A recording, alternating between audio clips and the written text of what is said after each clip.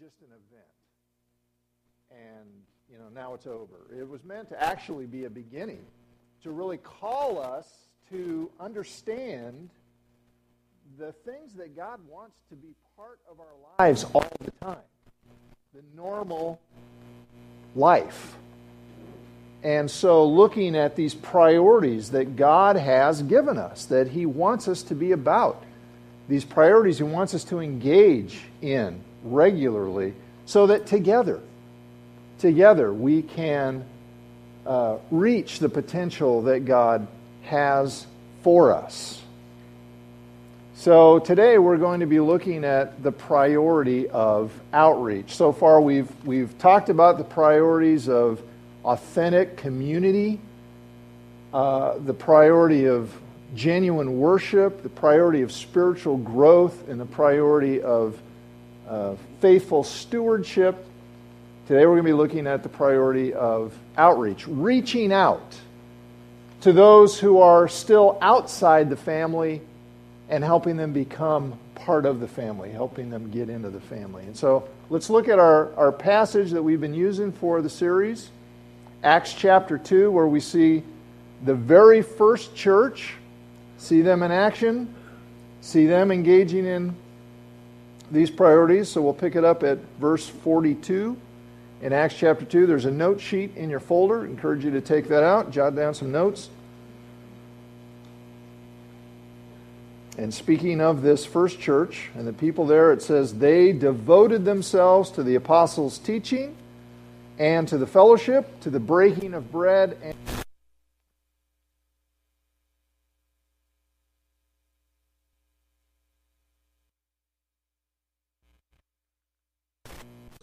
they broke bread in their homes and ate together with glad and sincere hearts, praising God and enjoying the favor of all the people.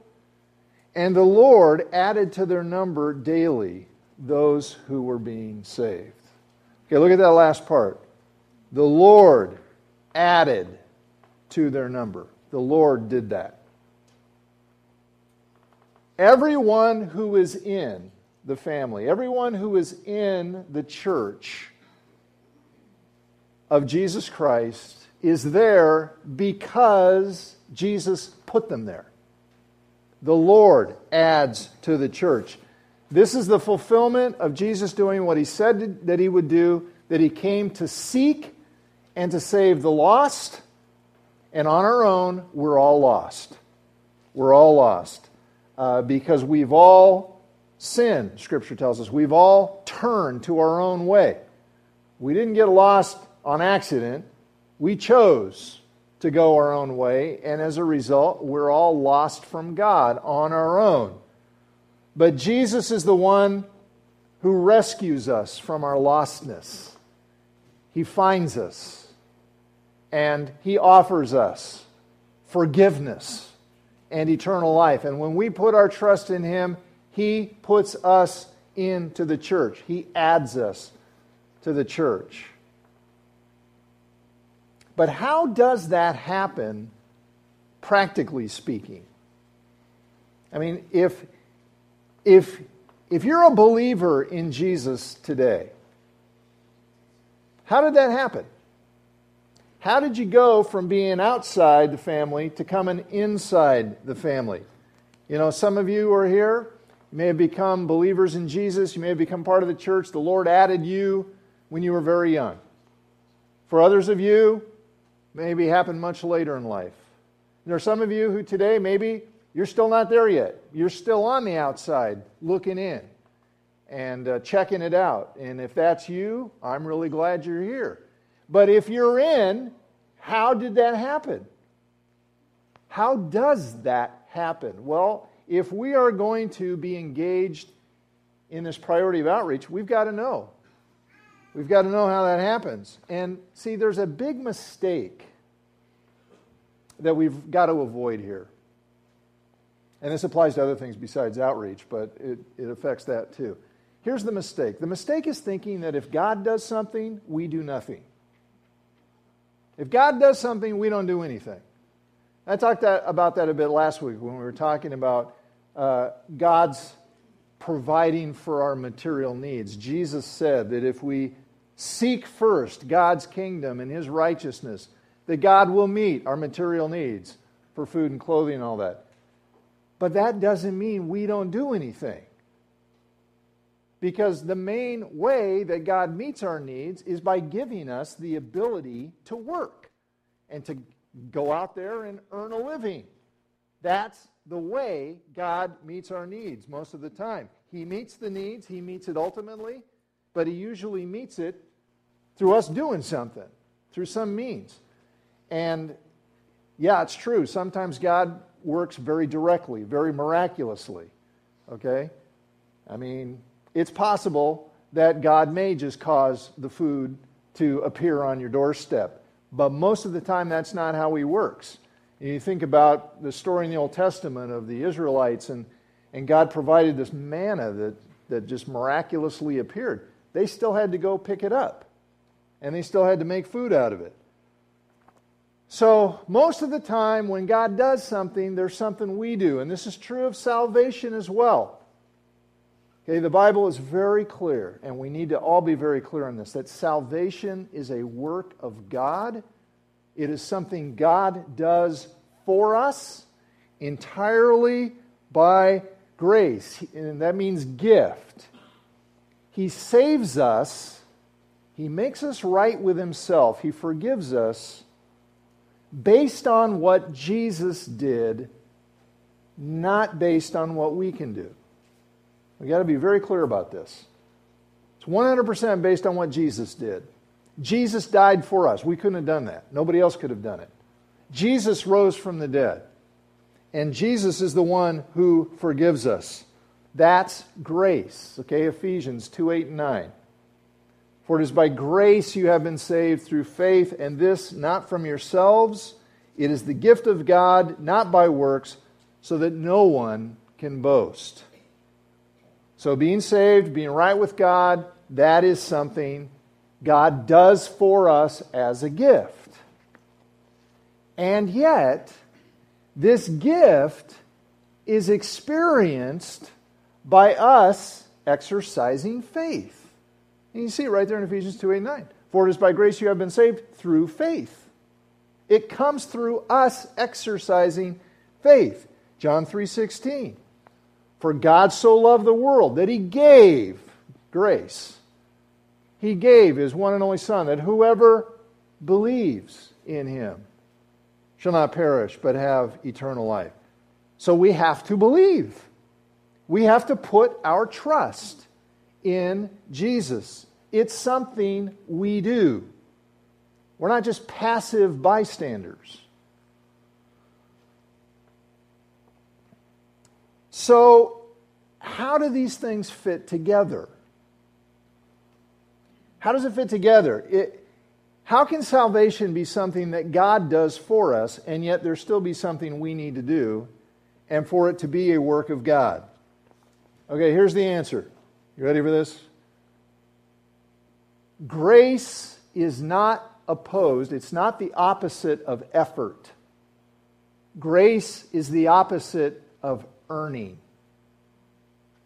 Grace is not the opposite of effort. Grace is the opposite of earning.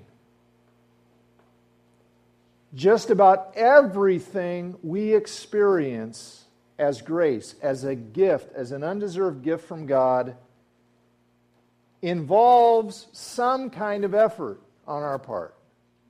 Okay, Romans 10:13. Everyone who calls on the name of the Lord will be saved. Who does the saving? The Lord does the saving. But what do? Well, we got to call on the name of the Lord. That's doing something. That's not just thinking about it. It's calling on the name of the Lord. In fact, just about everything that we are to do as a church involves some kind of effort. I mean, prayer. Praying requires effort. Pursuing community with one another. Building relationships. We have to do something. We've got to pursue that. That takes effort. Learning God's Word. You know, I'd love it if all I had to do was put my Bible under my pillow and sleep on it, and it just... That's not how it works. You got to put out some effort. Okay, but our doing is never earning. It's never earning. There is nothing that we do that puts God in our debt. Okay, God's not the employer, and we're doing, and we work, and we earn a wage, and He has to pay us that wage. That is not how it works. His gifts are all undeserved. And the reason they're undeserved, well, for one thing, we're the creature, He's the creator, and everything we have comes from Him in the first place, life and breath and everything else. But beyond that, we've all sinned. And if we got what we deserved, we'd get death. We'd get condemnation. We'd get judgment. So this is not about us deserving the good things that God does for us. We don't achieve salvation. We simply receive it as a gift. And if you're here today and you haven't yet taken that step of saying to Jesus, I want to receive the gift that you fully paid for with your death and resurrection, well, that's the part you do. You're not earning it, but you do it. And you receive the gift. Because here's the thing, even our act of receiving is ultimately made possible by the grace of God. Look at Romans 11:36. For from Him and through Him and to Him are all things. To Him be the glory forever and ever. To Him be the credit. He gets the credit. All right, so that was that rabbit trail. Now we're going to come back and answer the question then that I asked about outreach. When it says the Lord adds to the church, the Lord does that. The Lord adds to the church those who are being saved. What do we do? What do we do? Well, let's back up. Let's go back to our passage in Acts chapter 2, and let's back up and let's see what the church did. We see what the Lord did. He added to the church. But what did the church do? Okay, now if we go back to Acts chapter 1, we find that this church began with a group of 120 people, 120 believers in Jesus. And it says in verse 14 of Acts chapter 1, that they all joined together constantly in prayer. So they got together regularly and they were praying. Then, in the first part of chapter 2, Jesus fulfills the promise that He made to His followers that He would empower them with His Holy Spirit. And He does that. And this is technically the beginning of the church as God pours out His Spirit on these people. And in that moment, the Spirit enabled them supernaturally to praise God, to declare His praise in languages they had never learned. And the people who weren't part of the church wanted to know, they heard this, they wanted to know what was going on. So verse 7, utterly amazed, they asked, are not all these men who are speaking Galileans? How is it that each of us hears them in his own native language? And then it goes on and lists all these different languages. And says, we hear them, look, declaring the wonders of God in our own tongues. So they were proclaiming God's praise. They were telling others what great things God had done through the death and resurrection of Christ. Then Peter stands up, the Apostle Peter stands up, and he gives a message. He explains the gospel, the good news about Jesus. He wraps it up in verse 38 by saying, repent and be baptized, every one of you, in the name of Jesus Christ for the forgiveness of your sins, and you will receive the gift of the Holy Spirit. And then the result, verse 41, was that those who accepted the message were baptized, and about 3,000 were added to their number that day. From 120 to 3,000. One day. All right, then we come to the passage we've already read. Acts chapter 2, verse 42 to 47. And what does that tell us? Well, it tells us the church devoted themselves to the apostles' teaching and to fellowship, to the breaking of bread and to prayer. They were sharing their possessions with one another to help out those who were in need. They were gathering in the temple courts. They were meeting in homes. They were sharing meals with one another. It says they were praising God, and they had favor with the people. And it says, and the Lord added to their number daily those who were being saved. Okay, so now take all that and summarize. What did they do? Well, I'll say it like this. Let's make it simple. They walked the walk and they talked the talk. They walked the walk, they talked the talk. They walked the walk. They lived out the gospel. They lived it out. They lived out what it means to have a genuine faith relationship with God in Christ. They lived it out every day. They devoted themselves to the Lord's priorities, to authentic community, to heartfelt prayer and worship, to spiritual growth, to generous giving. And, now we'll add, they obviously welcomed new people into the family. It's obvious they did that. Because it doesn't say, the Lord tried to add to their number, and the church said no. They didn't do that. They welcomed. What were they doing? They were walking the walk. They were living out an authentic relationship with the Lord every day. And then they also talked the talk. They spoke up. They declared the greatness of God in words that other people could understand. They talked about Him. They declared His goodness. And then they shared the gospel. They shared the message of salvation which Jesus told we are to take to all the nations. So they walked the walk. They talked the talk.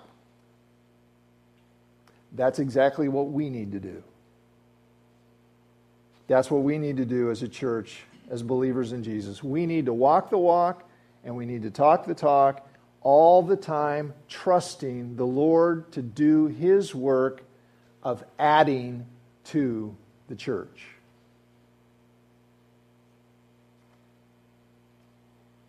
What does that look like? What does that mean? Walk the walk. What exactly are we doing? Talking the talk. Well, I want to look at another verse with you. I want you to look at 1 Peter chapter 3, verse 15. So I think we see the answer here. 1 Peter 3:15. Now, this is the same Apostle Peter who was there on the first day when the church began. He was there. In fact, he was the one who actually stood up and proclaimed the gospel, told the good news. And it tells us 3,000 people responded to his presentation of the gospel and were added to the church. So here's a guy, he knows all about outreach. He knows about outreach. He knows about inviting people to put their trust in Christ and become part of the church. Okay, here's what he says. 1 Peter 3:15. But in your hearts, set apart Christ as Lord.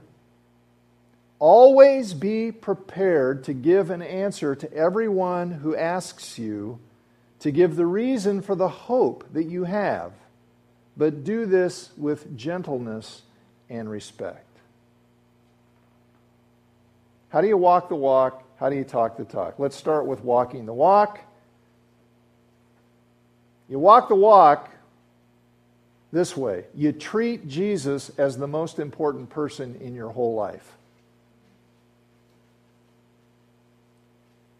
Treat Jesus as the most important person in your whole life. Relate to Him as the most important person in your whole life.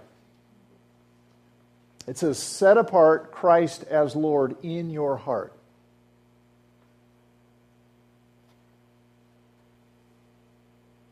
This does not mean you make Jesus Lord, because He's already Lord.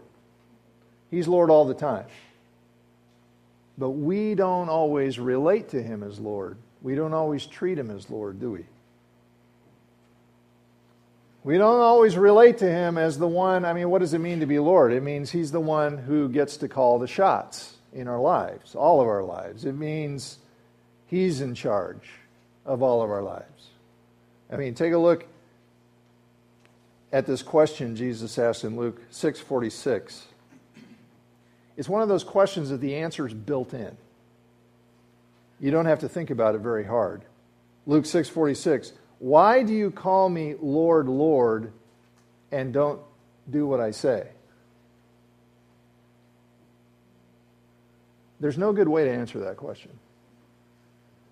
Because it's clear that what it means to call Him Lord, if He's your Lord, you do what He says.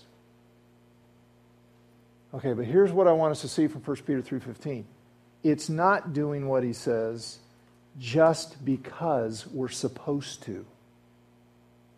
It's not doing what He says, obeying the rules just because we have to. Just so we don't get into trouble.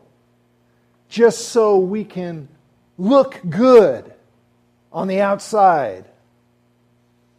So we can look like a Christian, a follower of Jesus. See, there is, we know this, there is such a thing as just an external conformity to the rules. External conformity. That's not what this is talking about. This is not talking about just doing what you got to do because you got to do it. It says, in your hearts, set apart Christ as Lord. In your hearts, in the center of who you are. In that part of you where it really matters, where it's really important to you.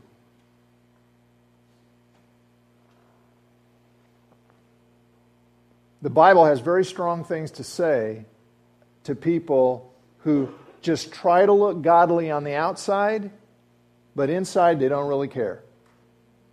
They just don't care. Look at Matthew 15:7.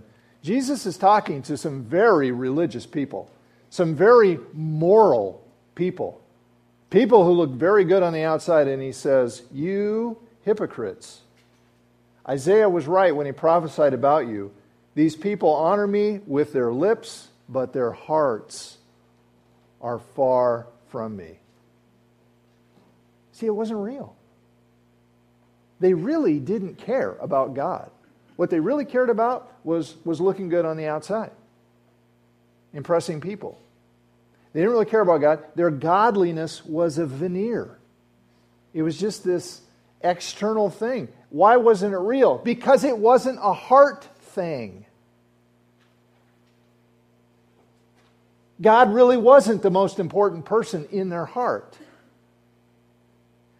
They didn't have an authentic relationship with God that caused people to kind of look at them and say, I mean, nobody was coming up to these guys and saying, man, can I get in on what you've got? Because I see something there. You've got a hope. And I want that. I mean, can you explain that to me? How do I get on it? Nobody was doing that. See, walking the walk means that in our hearts we really do want. And it doesn't mean we're all there. Obviously, we're not. Though we talked about the whole thing in spiritual growth. It's, this is a process. It's a lifelong process. But it's in our hearts wanting Jesus to be Lord of our whole lives. Wanting. Why do we want that? Because we know who He is. And we want more of His love and more of His truth and more of His strength to permeate every part of our lives, our relationships, our work, all of our doing, our thinking, our feeling, everything. Walking the walk means realizing we're not wise enough to rule our own lives. But we realize Jesus is, and He'll do an awesome job of it. We'll just get off the throne. And walking the walk means every time we catch ourselves sneaking back onto the throne, or somebody points it out, we go, oh, whoops. We say, that's not good. It's not good when I'm on the throne of my own life. And so we cry out to him, Jesus, be Lord of my heart. Be Lord of my whole life.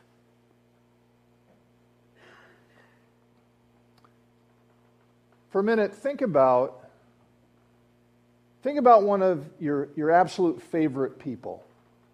Okay, maybe there's one person in particular. Man, this is your just favorite person. And imagine you have not seen them for a really long time. But you know that very soon you're going to see this person. Okay? Imagine that sense of anticipation. Imagine that expectation of the good stuff that's coming, because you're gonna get to see that person who's so important to you. Okay, that is just a picture of the kind of hope we can all have when Jesus is the most important person in our lives. And it says, as it says in 1 Peter 1:13, set your hope fully on the grace to be given you when Jesus Christ is revealed. Because he's coming, he's Lord, he's in control, and he's coming, and he's going to give all of this grace. He's going to right every wrong. He's going to fix everything that's wrong with us.